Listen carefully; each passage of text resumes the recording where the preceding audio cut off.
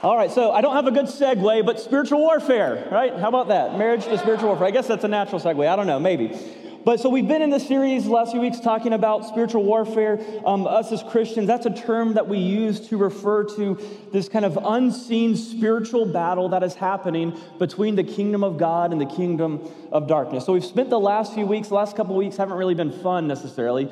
We've spent the last couple of weeks talking about how we have this enemy in Satan and demons, and how our enemy Satan is real and he wants to destroy our lives. So that's what we've been at the last couple of weeks. But this morning will be a lot more fun because today we get to talk about our ally in this spiritual fight. So I remember my dad always told this story that in high school, he played football, and I guess it was, one of those things where everybody made the team. They didn't cut anybody. He was a super late bloomer, so he's like 120 pounds and like the smallest guy on the entire team. And there was another guy on the team he wasn't even the biggest or strongest guy on the team. He was just bigger than my dad. And this other guy had it out for my dad for whatever reason. He was just kind of always picking on my dad, giving my dad a hard time, kind of bullying my dad. And so one day my dad says they were standing outside of the gym. They were getting ready to go in and work out in the gym. And this guy kind of got in my dad's face. He did the whole kind of macho, tough guy thing, kind of started shoving my dad. And I'm sure my dad was terrified because, again, this guy was bigger than my dad. If they got into it, my dad was going to lose this fight.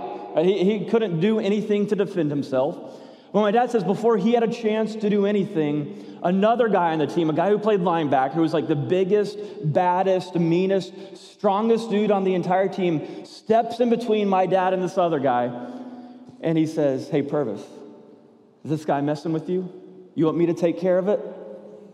Right, so this guy who had no vested interest in fighting my dad's fight for him, stepped up and was ready and willing to fight this battle on my dad's behalf. And then that other guy, the bully, my dad says he never messed with him again. Right, so if you find yourself in a situation like that where there's somebody bigger and badder and stronger than you who's out to get you, it's good to have an ally in that fight. And so again, I know the last couple weeks may kind of be a little weird and a little scary as we talk about our enemy, as we talk about Satan, but the good news is in this spiritual battle that we are in against Satan and demons, we have an ally in that fight. And our ally in that fight is Jesus, who is our victorious God and King. So again, today we're going to look at how Jesus kind of steps in on our behalf and he fights the battle for us and he defeats our enemy Satan on our behalf. So we're going to be looking at Colossians 2 to see how he does that. But before we get there, I want to read from 1 John chapter 3. This is what John writes in chapter 3, verse 8. John says, "But when people keep on sinning, it shows that they belong to the devil who has been sinning since the beginning." And listen to this. It says, "But the Son of God came to destroy the work of the devil." Right? John says that Jesus, the Son of God, came to destroy the work of the devil. So the Bible says one of the main reasons that Jesus, who is God the Son, that he put on flesh and bone and he came to earth and he was born and he entered into our story, one of the main reasons was to defeat Satan and his works, namely sin and death. And so this was actually promised all the way back in Genesis chapter 3. So in Genesis 3, when the fall happens, when our first parents, Adam and Eve, give in to sin and temptation, even there in that moment, God comes and he makes this promise. God says, one day there will be a son who will be born, and that son will crush the head of the serpent who represented Satan. And so right from the very beginning, God was promising this son will come and he will defeat the enemy. He will crush the serpent once and for all. And so Paul in Colossians chapter 2, again, that's where we're going to kind of camp out for the next few minutes. Paul, I think, puts it so beautifully how Jesus actually does this, what Jesus does to defeat the work of Satan on our behalf. So Colossians 2, verse 13, this is what Paul writes. He says, "You were dead." And by the way, when he says you, he's talking to us. I want you to put yourself in there, right? Imagine that he's just speaking, like you and Paul are getting a cup of coffee, and this is what he says to you.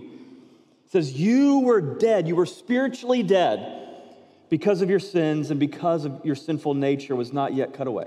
So he says, you were spiritually dead. But listen to this. He says, "But then God made you alive with Christ, for he forgave all of our sin." And then he says, "He canceled the record of charges against us, and he took it away by nailing it to the cross. In this way, he disarmed the spiritual rulers and authorities. That's talking about Satan and demons. He disarmed the spiritual rulers and authorities. He shamed them publicly by his victory over them on the cross. So I think in that passage, Paul lays out 3 ways that Jesus comes on our behalf, and he goes to battle on our behalf and defeats Satan in our stead. So the first thing that Paul says Jesus did here is that Jesus removed our guilt. Paul says that Jesus removed our guilt. He says he canceled the record of charges against us. He took it away by nailing it to the cross. All right, so some kind of cultural context here. Back in the day in the Roman Empire, when somebody stood trial and they were convicted of kind of a high crime and their sentence was death, what would happen is as they were crucified, as they were being executed on a cross, oftentimes they would nail a little plaque above them on that cross that laid out the charges that they were convicted of. And the reason for this was to kind of be a deterrent of those crimes. And execution or crucifixion in this day was a very public thing. And so you'd just be walking down the road, and as you're walking down the road, there would be a cross with a body hanging on it. And above that body, there'd be a little sign.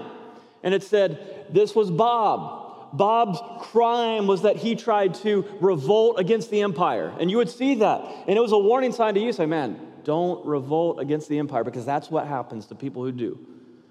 And then you get a little further down the road, and there's another cross, and there's a little sign that says, hey, this is John. John was a thief. And that's telling you, hey, like, you better not steal, because this is what happens to people who steal in Rome. And so that's why if you've read the gospel, you know when Jesus was crucified, they put a sign above him that said King of the Jews, because Jesus' supposed crime was blasphemy. He claimed to be God. And as we know, he actually is God. But notice here how in Colossians 2, notice what Paul says. It says, God canceled the record of charges against us. So what is implied there is that there has been crimes or a crime that we were charged with. Now, that's kind of weird. We may not like to think of it like this, but what Paul's implying is that we have been charged with a crime. And so the crime that we have been charged with, the Bible calls sin. And what sin is essentially cosmic treason against the God of the universe. Sin isn't messing up. Sin isn't making a mistake, right? Sin is cosmic treason against the creator God of the universe. It's looking at God who sits on the throne of all creation and saying, hey, actually, I think I know better than he does. Actually, I think I'm going to try to take his throne. I'm going to try to kick him off the throne so I can sit on the throne, because I think I'm a little smarter than he is, and I think I know how my life should be lived better than how he says it should be lived. That's what sin is. It's cosmic treason against the creator of all creation. And so what the Bible says is that we have all sinned. We have all done that, every single one of us. The Bible says all have sinned and fallen short of God's standard. So what Paul's implying here is, hey, we have been charged with this cosmic crime called sin. And then what the Bible tells us is that the punishment for a guilty verdict of sin is death. So we have all sinned, and because of that, if we are found guilty of that sin, the punishment is death, like death in this life, and then spiritual, eternal death separated from God forever in hell. So that's kind of the reality. But what Paul says here is that those charges against us, if we're in Christ, those charges of sin against us have been canceled because they were nailed to the cross. Right? What Paul's saying here is that when Jesus went to the cross, he wasn't paying the penalty for his own sin because he was sinless. He didn't commit any crime. He had not sinned. So he wasn't paying the penalty for his crimes. He was paying the penalty for our crimes. He was paying for the charges against you and I. Now, here's how this plays into this whole idea of spiritual warfare and the spiritual battle that we are engaged in. What we need to realize is that, in the book of Revelation and in many places throughout the Bible, one of the terms that the Bible uses for Satan, the enemy, is that it calls him the accuser. Right? Satan, our enemy, is the accuser of mankind, is what the Bible says. And when it says accuser there, it's not just saying like, oh, he comes and tries to make you feel bad and guilty and shameful, and that is true, he does do that. But when the Bible calls Satan the accuser, in the original language, it's actually kind of a legal term. It's a term that you would use to describe a prosecuting attorney. So the Bible essentially refers to Satan as the prosecutor, the prosecuting attorney. So back in high school, there was about like 10 minutes where I was trying to figure out what to do with my life. And for about 10 minutes, I decided I wanted to be an attorney. And then I quickly realized that attorneys had to like do a lot of school, and like that was not for me. Like school was not my thing. Well, I'm very good at school, so I'm like, nope, that's out. But for the 10 minutes when I wanted to be an attorney, one summer I interned with a guy in our church who was an attorney, and one day he took me down to the courthouse and we sat in for a little bit on a criminal trial. I mean, I don't remember what the guy was charged with. I don't know if he was guilty or innocent, but I remember they brought the guy in. He's in the jumpsuit. He's in handcuffs. They bring him in and sit him down. And I think if I remember right, this was the jury selection process. And man, I so vividly remember, it was such a hard thing to watch. The prosecutor gets up and he's talking to the prospective jurors, and he's basically pointing at this guy who has been accused of a crime. And the prosecutor's essentially, man, hey, this is a bad guy. This is an evil guy. We are going to prove to you over the next few days why this guy deserves to be in jail. We're going to prove to you why you need to lock him up and throw away the key, because this man should not be on the streets. He's a bad guy. Just remember, it's such a brutal, shame-filled process. But here's what we need to see, and here's kind of the word picture that the Bible paints. It's that you and I, spiritually speaking, we are on trial. Because again, we have been accused, we have been charged, and the charge against us is sin and rebellion against God. And if we are convicted of those charges, again, the penalty is eternal death. And so the picture here, I think what Paul is painting, the mental image he wants us to see is that we are in the courtroom and we are on the witness stand. And again, the Bible says that Satan is the prosecuting attorney. He's the one who wants to see us found guilty. He wants to destroy us. Unfortunately, here's the good news. While Satan is the prosecuting attorney, if you are in Christ, if you have trusted in Christ alone for your salvation, then Jesus is not only your defense attorney, he's also your judge. You get a 2-in-1 there. That's a good deal. Yeah, we have an enemy who comes to accuse us, who comes to prosecute us, but our defense attorney is also the judge. And so what happens, we are up on the stand, and Satan, he's got all his evidence laid out, and he's got what he needs to convict us. He's got the proof of our guilt. So he stands up and he points in your face and he says, hey, October 5th, 2023, they gossiped. They talked bad about somebody else because they thought it would make them feel better about themselves. And he's like, hey, and this isn't hearsay. We've got the tape. And he goes to roll the tape. He's got all the evidence. You're guilty of that, and you know you are guilty of that. And as he's laying out the facts of your guilt, Jesus stands up in the courtroom and says, objection. Nope, that charge was already nailed to the cross. It's been paid. It's been thrown out. You can no longer charge him for that crime. And so Satan gets up. He brings something outside. He says, okay, fine. October 6th, 2023, and fill in the blank with whatever it is. And you know you're guilty. He knows you're guilty. He's got all the proof to show that you're guilty. And Jesus stands up and says, objection. That was nailed to the cross. It's already been paid. Those charges have been dropped. And Satan goes through every single little thing he thinks he has on you to try to prove your guilt over and over again. But every single time, Jesus stands up and says, nope, that was covered by my blood. That charge was nailed to the cross. They are no longer guilty. Listen, look again at what Paul says. He says that God canceled the record of charges against us. And here's the good news. It's not that he canceled it in the sense of that, like he just kind of chose to overlook the charges. And someday if he's mad and angry, he may bring those charges back up. No, he canceled the record of charges against us. He took it away and he nailed it to the cross. That means that justice has already been served. The price has already been paid. Those charges can no longer be brought up against us. And so listen, if you are in Christ, then on the cross, what Jesus has done, one of the ways he has defeated the enemy, he has defeated Satan on our behalf, is that Satan can no longer accuse us. Because when he tries, Jesus stands up and says, no, that has been paid. That was nailed to the cross. Jesus has defeated Satan on our behalf, and that we can no longer be found guilty before God. because all of our silt, all of our guilt was removed on the cross. So that's the first thing that Paul says, that on the cross, Jesus removed our guilt. All of that guilt that the enemy wants to try to hold against us, to accuse us of, Jesus removed it. And the second thing we see here, and this kind of builds on that thing, but the next thing that Paul says Jesus did to defeat Satan on our behalf is that Jesus took away Satan's weapons. Jesus took away Satan's weapons. So it goes on, verse 15. It says, in this way, he disarmed. He took away the weapons of the spiritual rulers and authorities.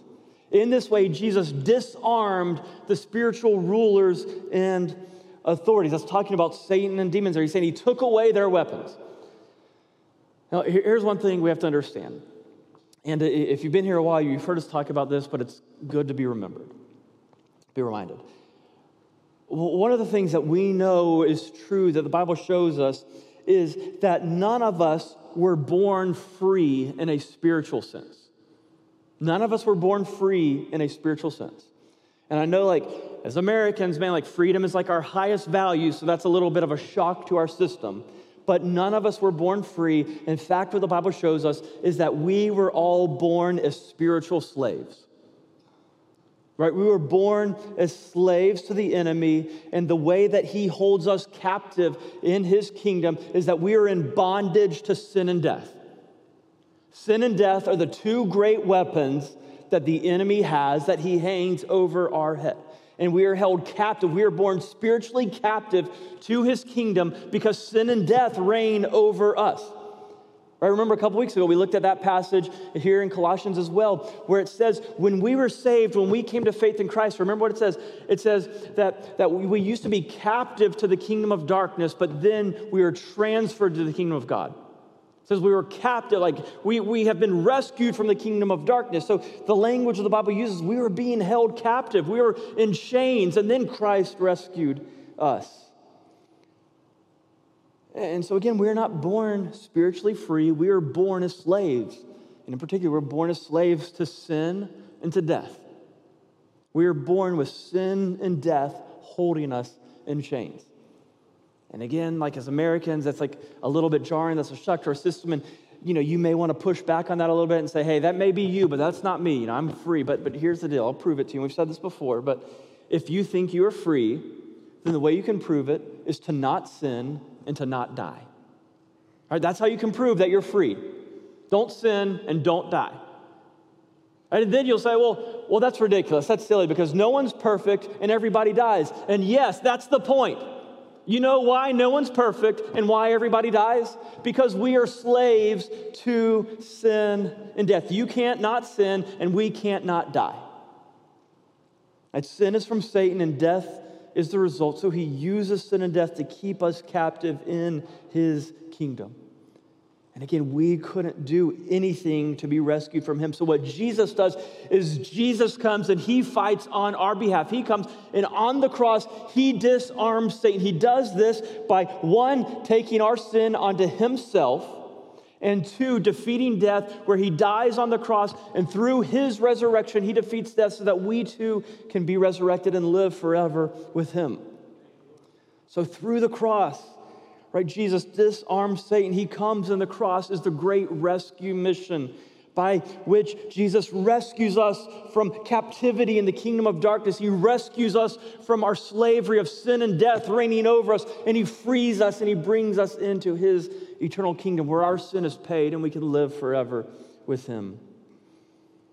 Through the cross, through Jesus' life and his humiliating death, and ultimately through his resurrection, he took away the power that Satan held over us. When Jesus disarmed Satan. Here's the third and final thing. This is so awesome. I love that Paul shows us. Paul ultimately, he kind of wraps this up, and this all builds on one another, but what Paul shows us at the end is that Jesus has triumphed over Satan. Right? One of the ways that Jesus goes to battle against Satan is that Jesus has triumphed over Satan. So look at what he says at the end. It says, in this way he disarmed the spiritual rulers and authorities, and then look at what Jesus does. He shamed them publicly by his victory on the cross. Paul there says that Jesus and his victory on the cross, he put Satan and all of his spiritual forces to shame. Right? Like it wasn't a close fight. Like he shamed them. It was a blowout. Anybody watch that Dolphins and who was it? The Broncos the other week, like 70 to something. Like the Broncos were ashamed. If you're a Broncos fan, sorry, no offense. Right? They were ashamed. No one scored 70 in the NFL in years. Like that's insane. That's ridiculous. That's the kind of total victory that Paul's talking about here. He not only defeated Satan, man, he put him to shame. The actual language of what Paul is referring to here is referring to the triumphal entry of the Roman military. And the original readers, like living in Rome in this time period, they would have immediately gotten the mental picture of what Paul's talking about here. Because what would happen is, whenever your nation or your territory, whatever, whenever they would go to battle, whenever they would go to fight against the enemy, you would be waiting to receive word. You'd be like on pins and needles every day, like, is our king still alive? Have we won? Will we be victorious? And so what would happen is whenever the victory was secured and your king and his army has defeated the enemy, they would send a messenger back ahead of them to proclaim the good news that victory has been secured. And then what would happen is the king and his army are making their way back to town. All the citizens of the city, they would go outside of the gates of the city. They would line up, and the king and his soldiers would triumphantly enter back into the city as we all stood around and clapped and cheered and sang their praises. But here's the deal. Here's what would happen. Any of the enemies who are left alive, who are captured, and especially if the enemy king or generals were captured, they would keep them alive, and this was a little bit brutal, but they would keep them alive. They would strip them naked. They would chain him behind the victorious king's chariot, and they would humiliate them and put them to this spectacle. And as the victorious king is marching back into the city, he'd be dragging the defeated enemies behind him. And the reason they did this, it was for you as a citizen. What would happen is you would look and you would see the humiliated, defeated enemy right there. And you would know, hey, I don't have to be afraid anymore. There's nothing to be scared of. You would know, hey, there's not some big, bad, scary enemy still lurking out there because I can see the humiliated, defeated enemy right there with my own two eyes. And that's the metaphor here that Paul uses when he says Jesus put Satan to shame and triumphed over him. That's what Paul is talking about. That on the cross, Jesus declared this news that the battle was over, the war had been won, and he was victorious. Right? That's part of what he was saying there, his final words on the cross where he says, it is finished. That it's over, that Satan is defeated, and through his resurrection, he took away all the power that Satan had with sin and death, and he paraded Satan around defeated, making a spectacle of him. That's our king. That's who our ally is in this spiritual fight. Amen. Jesus has already defeated Satan, sin, and death, and he has done that on our behalf, for our benefit, for our good. So if he is in us, if we have trusted in him, then we get to participate in his victory as long as we are following him. Let me unpack that real quick and we're closing. We get to participate in his victory as long as we are following him. And I don't say that in the sense of we can lose our salvation, because we can absolutely not lose our salvation. Once you're saved, your salvation is secured, because your salvation, it's a changing of legal status. Remember, right? He says he took away the charges. He nailed it to the cross. All of your guilt was paid on the cross. It can't be unpaid, right? That's ridiculous. Your sin can't be unpaid once Jesus pays it. So I don't say that in the sense of we can lose our salvation, but what I mean is that if we stop following Jesus closely, if we stop walking with Jesus, then we are putting ourselves in danger, and we can lose our protection in this day-to-day spiritual battle. Right? The Bible says that, we need to be careful at the fiery darts of the evil one. The day-to-day, there's these little fiery darts that he's trying to throw. He's trying to tempt you. He's trying to attack you. He's trying to discourage you. All of those things. And when we stop walking closely and following Jesus closely, we're putting ourselves at risk. Because here's what it says in Psalm 3, verse 3. And we sang these words a few minutes ago, and if you grew up in church, you remember that song and you've heard those words with Psalm 3:3. It says, "Thou, O Lord, are a shield about me, my glory and the lifter of my head. All right, the psalmist says, thou, O Lord, you are a shield around me. What it's saying there is that in this great spiritual battle that we are engaged in, Jesus is our shield. He is our protector. He is our defender. Right, but here's the deal. Think about a shield and think about that metaphor. A shield is only going to do you good if you stay behind it. Right? If you get out from around your shield, that's not going to do you any good. If you turn around and start going the other way from your shield, that's not going to do you any good. And so for Christ to be our shield in this spiritual battle, we must stay behind Christ. We must walk with Christ. We must follow Christ closely. Right? That's what it means to repent of our sin. See what's happening. Again, we can't lose our salvation. Once you are saved, you are always saved.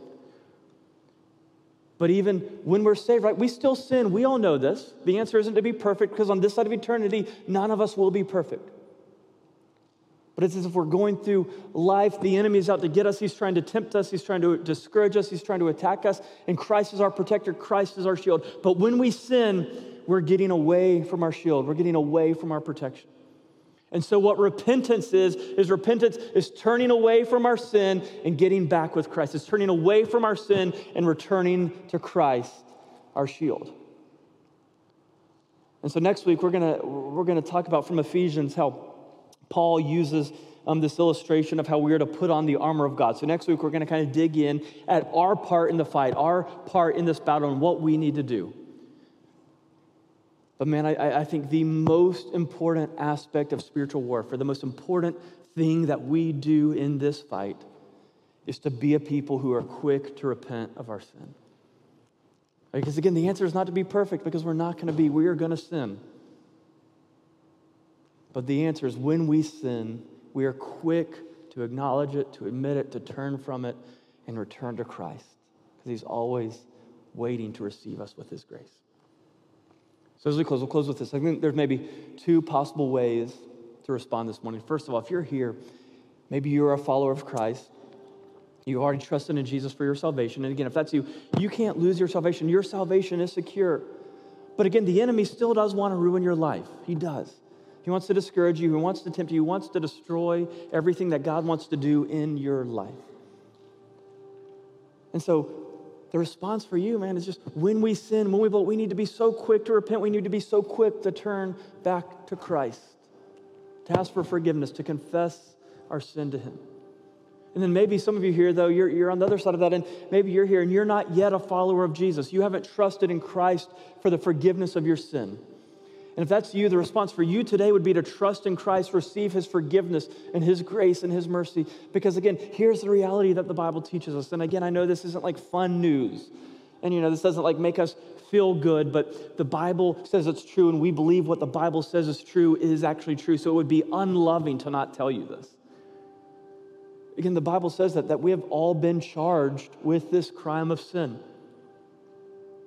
It says we have all sinned and fallen short of God's glory. And it says, because of that, we deserve death and eternity in hell separated from God. And here's the reality. Justice will be served. Our sin will be paid for. If the penalty for sin is death, God is a just God, so that sin must be paid for. Justice must be served. But God in his love and his mercy gives us the option. He says, instead of you paying for your sin, let Jesus pay for your sin. He went to the cross. He did what we could not do. He lived a perfect life, and he says, give it to me. I will take it on myself. I will pay it so that you can be forgiven. And then what Paul says here can be true of you, that you were dead because of your sin and your sinful nature was not yet cut away. So if you haven't trusted in Christ yet, Paul says that's currently right now today. That is where you are at. You are spiritually dead. You are not yet a child of God. You don't yet have a relationship with God. But this can be true of you. He says, then God made you alive with Christ, for he forgave all our sin, and he canceled the record of charges against us, nailing it to the cross. And the way that can be true for you, it's awesome. Listen, it's not about being religious. It's not about joining this church, although we'd love to have you as part of the family.